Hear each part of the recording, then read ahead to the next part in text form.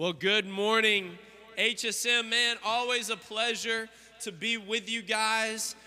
Hey, just a reminder, you're only a couple weeks away from break, okay? And not just a short break, not just a couple days, but you're going to go back to school in 2020, which is really hard to believe. So we're in the middle of this series called Christmas Playlist, where we're taking these popular Christmas songs and we're applying them to Scripture and applying them to the Christmas story.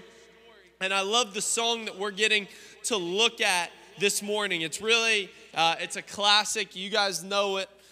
So I'm going to have my man in the back, Chandler. He's going to play it. And if you know it, I just want you to sing along for a little bit, and then we're going to talk about it. Chandler, take it away. Joy to the world, the Lord is come. Let earth receive her King. Let every heart prepare him room. And heaven and nature sing, and heaven and nature sing, and heaven and nature sing. So, if you grew up in church, there is a 10 in 10 chance that at some point you were a little kid. It's happening down in the other building today. You were this really little kid, and you would have to wear some kind of Christmas costume, right? And you would have to go give this performance, this play, this recital, and Joy to the World was bound to be one of the songs that you would have to sing, and there was the hand motions that would go with it, right? Because all of those songs need hand motions, okay? So it's a great song, and it does describe a whole lot about Christmas and the Christmas story. I remember one just joyful moment, one Christmas that stands out to me. I was probably, 9 years old, and around that time in Atlanta, there was nobody more popular than Michael Vick, okay? He was the guy who's the quarterback for the Falcons. It was before he got in trouble with the law, but he was really popular, right? And I was determined to be Michael Vick. Like, you don't understand. I wanted the same tattoos Michael Vick had. I wanted to do the same thing that he did. Therefore, I had to have the jersey. And not just one of the Michael Vick jerseys. I needed the home jersey and I needed the away jersey, okay? I needed both depending on the Sunday. That way when the Falcons played, I could either wear the red and black one or I could wear the white one. And by God, there was one beautiful Christmas morning. It's probably 2004, 2005. Santa came through for me. I unwrapped that package, and laying before me was two Michael Vick jerseys. One that was made for a child, right? It was the perfect size. I lost my mind. I screamed. I was so thankful. It was like I'd found a golden ticket.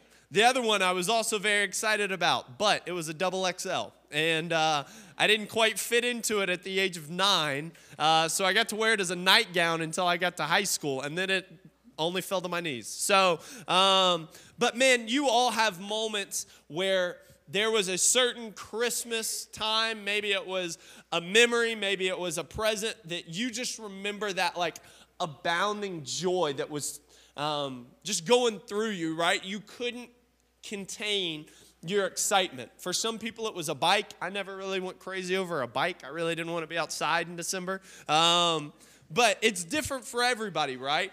This morning, we're looking at this story where joy is truly brought into the world. And it's not just a momentary joy, because the cool thing about the jersey was, man, it was fun for a little bit and I wore it a bunch, but at some point you outgrow it. It's not cool anymore because you're a grown person wearing a jersey. It's a little weird, so you just don't do it anymore.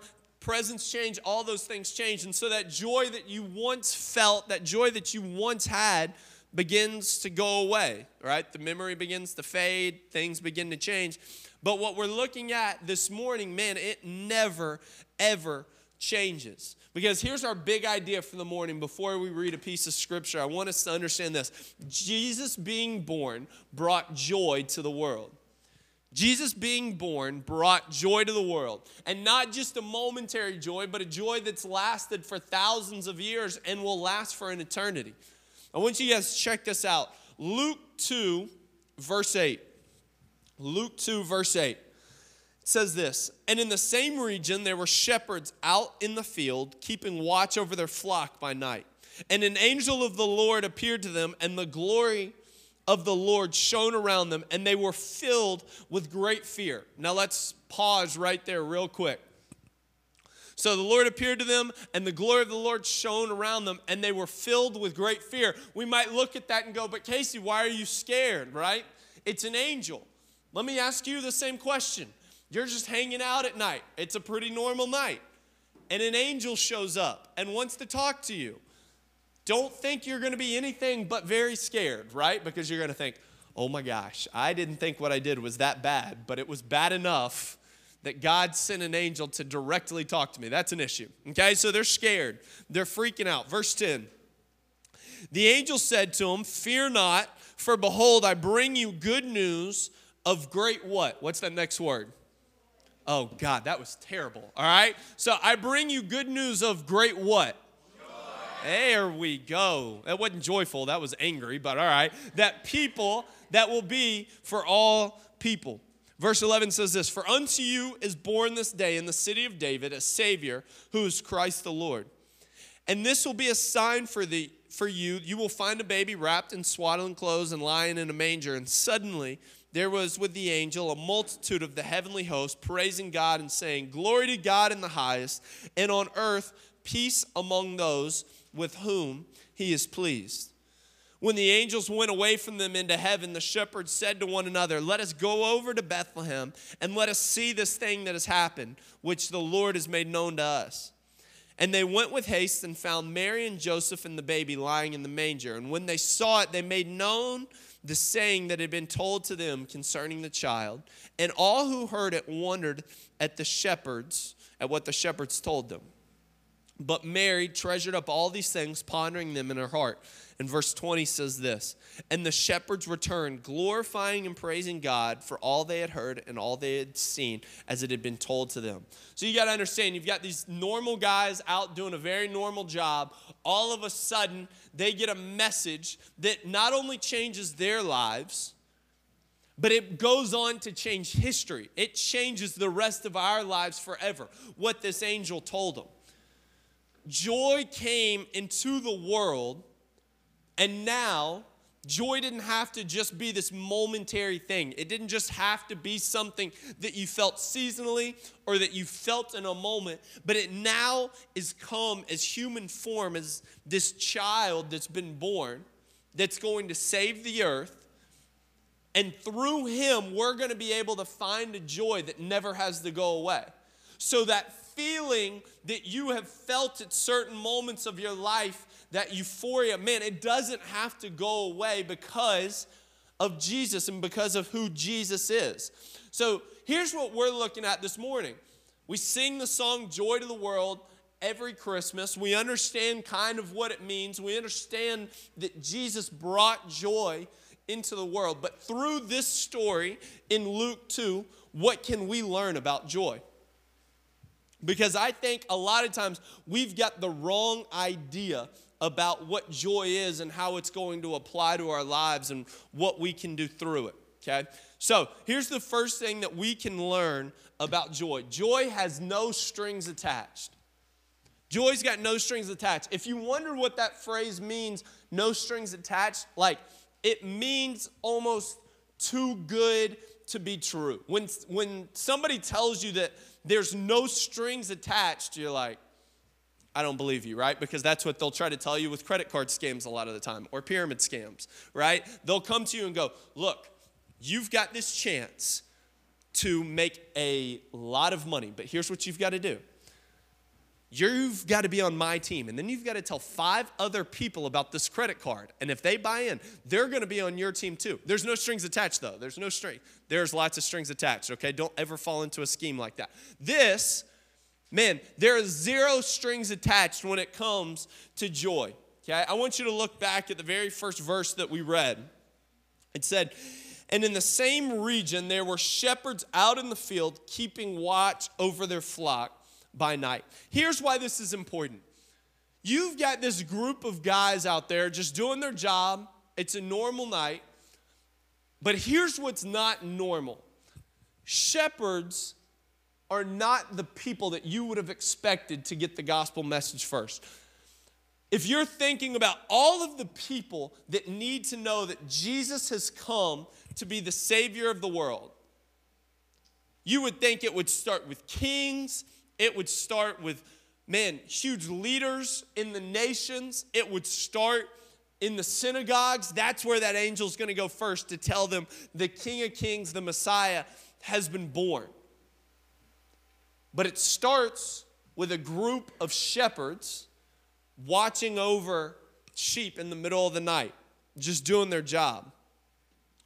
The interesting thing is, and what a lot of scholars believe, is because of where these shepherds were located and their proximity to where the manger was and where they were going to go visit Jesus, these shepherds were potentially caring for the temple flock that may have been the lambs in the temple sacrifices. So I love, there's a theologian named William Barclay who says this: it's a lovely thought that the shepherds who looked after the temple lambs were the first to see the Lamb of God who takes away the sin of the world. So it's a really big deal that God sends this angel not to tell the leader of the country, not to go tell the leader in the synagogue, but he tells a group of shepherds. And the shepherds have a reaction that I think we all can understand, right? The angel said to them, "Fear not, for behold, I bring you good news of great joy that will be for all people." And I think the really cool thing is, guys, that message literally started in a place where we know it can be true because they brought that message to a group of shepherds. Jesus didn't just show up for the elite. Jesus didn't just show up for the people that have their lives together. Jesus didn't just show up for the people that didn't need any help. Jesus was showing up for the shepherds of the world. Jesus was showing up for those people that didn't think that they deserved a second chance. He was showing up for the ones that don't think that they matter. And I think that it's so interesting, and there's no doubt that it was on purpose, that the first gospel message that we see is given to a group of people that society would have said don't matter. So that joy that we find in Jesus, that hope that we find in Jesus, guys, it is not exclusive. It's not just for people that come to church every single week. We could walk in here every single Sunday, sing all the songs, hear every message, go to groups on Sunday night, and still not find that joy. We don't have to have everything together for Jesus to accept who we are. I think that's something that we miss a lot of the time, is that this joy, I can only find that when I clean up my life. I can only find that when I do X, Y, and Z, then God's going to love me. It's not how this works. And it's not how this works because Jesus started his ministry and he decided he was going to. This is from the very beginning, where this angel sent to tell this group of shepherds that their world and their lives and history is about to change forever because of the birth of this child. The way I like to think about it is, and you'll understand it because you live it every day, and I haven't been in a high school cafeteria in a really long time. However, I know that at each school, there's still the one, and you can just call it the table, right? And it's the table of all of the people. It's like all of the powers of your class have gathered together at one lunch, and it's about 8 people sitting at a round table, and they are the only 8 people that can get to that table, right? Does anybody have a lunch table at school that looks like this, that is just the one where you think every popular person sits at this one place and they all gather together? This is how it was when I was in high school, and people would spend their entire lives trying to get to that place, right? You are going to try to buy their favor. You are going to do whatever you can to feel like you've gotten into the upper echelon of people to get there. Guys, that's not how this works. That's not how Jesus coming works. He came for everybody. He didn't just come for some. He didn't just come for the elite. He came for every single person. So God's not in the business of being too good for you. And joy isn't in the business of being too far away to get. We've got the opportunity to have it with zero strings attached because of who Jesus is and the way that this message came. Because it started with the lowest of low. And it was such a great indication of what was about to happen and who Jesus was going to be and who he was going to try to reach. The second thing that we can learn about joy is that joy can ignite confidence in our lives. Joy can ignite a confidence that we didn't know was there before. I want you to check out Luke 2, verse 15. It said this. This is after the angel had left the shepherds.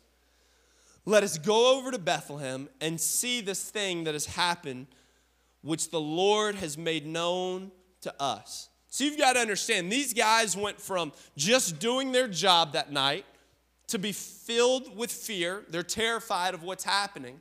And then the angel leaves, and now all of a sudden, they've got this newfound confidence of, yeah, let's go see this thing, right? This angel just appeared to us out of the sky. It's a message from the Lord. We're going to go see this random kid, right? We have no idea who he is or his parents, but we're going to show up, and we're going to go see this for ourselves. If you had told these shepherds, if you had just walked up to them before this encounter and told them at the beginning of their night that, hey, I just want to let you know, this isn't going to be like a normal shift for you, right? You're not going to just be hanging out tonight. There's going to be an angel, and it's going to show up, and it's going to say, hey, I want you to go visit these two people that you've never heard of before because they just had a kid, okay? And you are going to go see this kid, and then you're going to tell a lot of people about it. Does that sound good? They would have looked at you like, you're crazy. There is no way. It'd be me going up to you after the service going, all right, it's not a big deal. I know you've got a lot of plans for your Sunday afternoon, but here's what I need you to do. Over at Kennestone, there's this guy, this lady, they just had a kid, right? They're in room 403B. Just go drop in and say, hey. Why don't you just go check in on them? You would think I'm crazy, right? There's no way you would do it. And yet, they had this encounter with the Lord, and now all of a sudden, this mundane, boring, normal night, where there was once great fear for what was happening, now, man, they're ready to go. The angel leaves, and there's not even really a discussion between the shepherds. They just say, let us go to Bethlehem and see this thing that's happened, which the Lord has made known to us. Guys, there's something really interesting that happens, not when we have confidence in ourselves, but when we have confidence in what God can do in and through our lives. We can find, man, this part of ourselves that we couldn't get to before because there's something that exists in all of our hearts, and it's called doubt. And we doubt about a lot of stuff. And we wonder about a whole lot of stuff because that's what we're prone to do as human beings. We doubt, we have questions, we wonder. We don't think that it could happen. It seems too good to be true. It doesn't make sense. And yet, when joy is a part of it, when Jesus is a part of it and we've got that joy in our lives, it can ignite a confidence, not in ourselves, but in what God can do through our lives. When our hearts are in tune with God's heart, you'll be amazed at where He can lead you and what He can do in you. And I think you could ask a lot of people that have experienced this before, that have had a moment in their lives like this before, and you go, man, how did you do it? How is that possible? And they couldn't tell you. But they trusted in where God was leading them. They trusted that, man, God's got a plan, and he's made a way, and my job's to walk. Like, that's our job in this whole thing, is to trust in the Lord and walk on the path that he's laid out for us.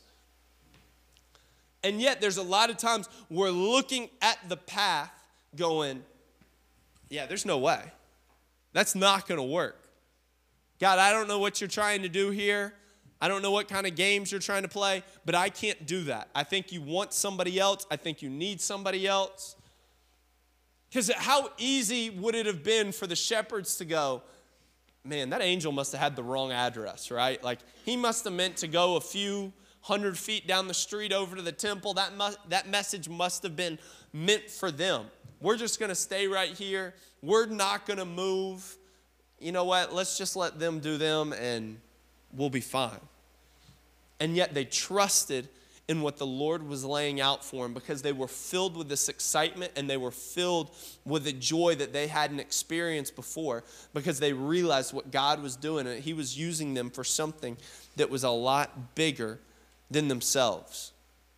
I love this quote from Martin Luther. It says this: faith is a living, daring confidence in God's grace, so sure and certain that the believer would stake his life on it 1,000 times. Faith is a living, daring confidence in God's grace, so sure and certain that the believer would stake his life on it 1,000 times. There's something that's so interesting that can happen in our lives when we let go of the reins and we allow God to do what God does. And we can fight it all we want, and we can doubt it all we want. He's got a plan laid out for each and every one of your lives. It's unique. It's not a mistake. It's not an accident. He's laying out a plan for your life that's greater than anything that you could ever imagine. I heard it illustrated like this week, and I thought it was so good. Matt Chandler said this in one of his sermons a couple weeks ago. He said, trying to figure out God's plan for our lives is like standing face first in a stained glass window. How many of you have been to churches that have a stained glass window, or you've seen one before, right?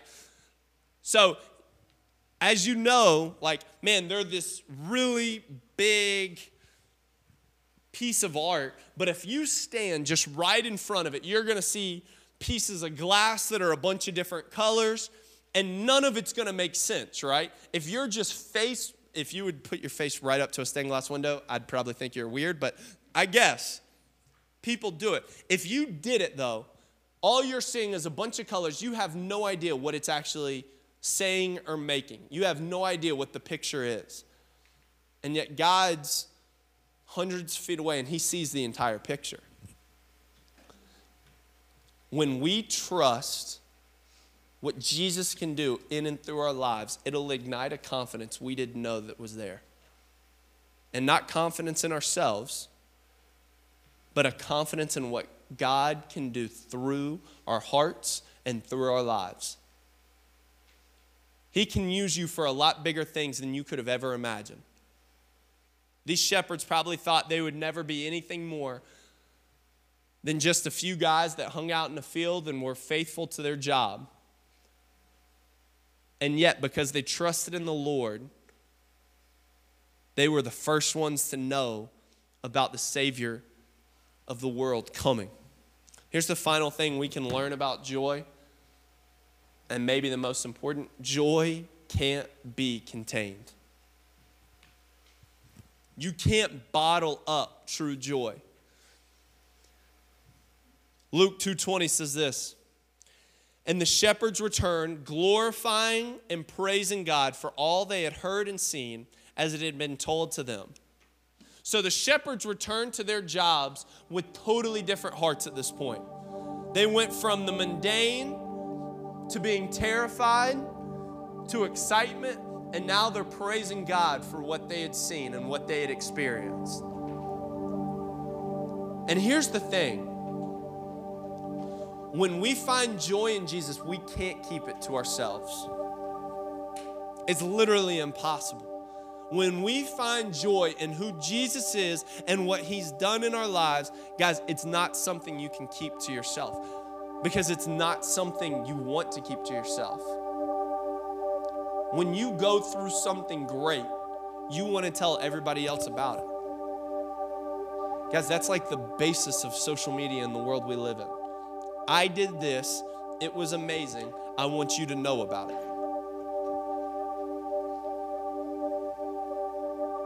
Here's the hard part about that. Those moments come and go, right? That's why we have to keep posting and we have to keep getting new stuff, because at some point it all wears off. The trip gets old, the phone gets old, clothes aren't new anymore. And all these things that you find like this momentary happiness in and this momentary satisfaction of I matter in this world, it comes and goes. You know this. Like, you've lived it. We've all been there. The beautiful thing about knowing Jesus and finding your joy in life through a relationship with Jesus is it doesn't come and go. It's something that we have forever. Does that mean that life's always perfect? Unfortunately not. I wish I could tell you that everything was going to play out perfect when you say yes to Jesus and that joy becomes part of your lives. However, you do have a different perspective on things than those who have no joy and those who have no hope. You see a bigger picture. You understand a bigger plan. And you live for something greater than what everybody else lives for. Living for those momentary moments of joy, those momentary glimpses of happiness in the world. Guys, I'm just going to be straight up with you. It's going to leave you searching the rest of your life. It's going to leave you on this journey and this hunt for something that you're never fully going to get your hands on. Because it all comes and goes. It's all over at some point. It comes to an end. But when we find that joy and that hope in Jesus, it doesn't have to come to an end. It doesn't. It's not something that's seasonal. It's not even something that just lasts a little longer than everything else. It's something we can lean into every single day of our lives. And guys, I think it's incredibly important that we talk about this right now, because we are at like the pinnacle season of the year for trying to find joy and happiness in the world, right? Christmas itself is awesome. Christmas is a great holiday. But a Christmas without the joy of Jesus is, man, it's just something. And it's going to come and go. Because we'll be on to the next holiday, December 26th. But when we're rooted in that relationship with Jesus and we know the joy that he brings, man, you get to celebrate in a way that doesn't have to end. And it's not a party you want to be at by yourself. We want everybody else to know about it. And so my prayer for you is, one, if you know Jesus, lean into who he is. Lean into that joy. Embrace his presence. Embrace what him coming to this world meant for all of us, and be incredibly thankful for it. But if you don't know and you don't have a relationship with Jesus, my prayer is that you would walk out of here different. And you would walk out of here getting to experience that joy that doesn't have to go away. It doesn't just have to be momentary satisfaction in a day, but it would be something that you get to embrace for the rest of your life. Would you pray with me? Father, I thank you for that story. And Lord, it's hard not to just paint the mental picture of those shepherds out in the field. And as an angel appears in their lives, God, in the sky lights up in the middle of the night. God, it's hard not to think about what they were thinking at that very moment. Little did they know, a few miles down the road, the world was in the middle of changing, because there was a child that had been born that was going to bring hope and joy, not just for their generation, but for the rest of the world, for the rest of time. And he didn't just come for some people. He didn't just come for the religious elite. He didn't just come for those that were rich and could buy it. God, he came for every single person. And Lord, it breaks my heart to think that there's some of us who go through the Christmas season without fully understanding and knowing what that joy in Jesus looks like and what that can be. And so, Father, with every head bowed and every eye closed in the room, if there's a student in here that says, man, I live for momentary happiness and satisfaction in what people tell me and in moments, but I want something that's bigger, and I want something that's greater. And I know that because of who Jesus is and how he lived, and that he died a death that was for me, and that he got up out of the grave, and he did it all on my behalf so I could have joy that doesn't have to go away, and I could live for something greater. Man, if there's a student in here that doesn't have that and would love to, I'm going to be in the back of the room during this last song. I want you to come talk to me, because I'd love to tell you a little bit more about the thing that's changed my life, changed my perspective, and changed the way that I look at the world. So, Father, we thank you for that gift. We thank you for that joy. Lord, we love you. We thank you. In your name we pray. Amen.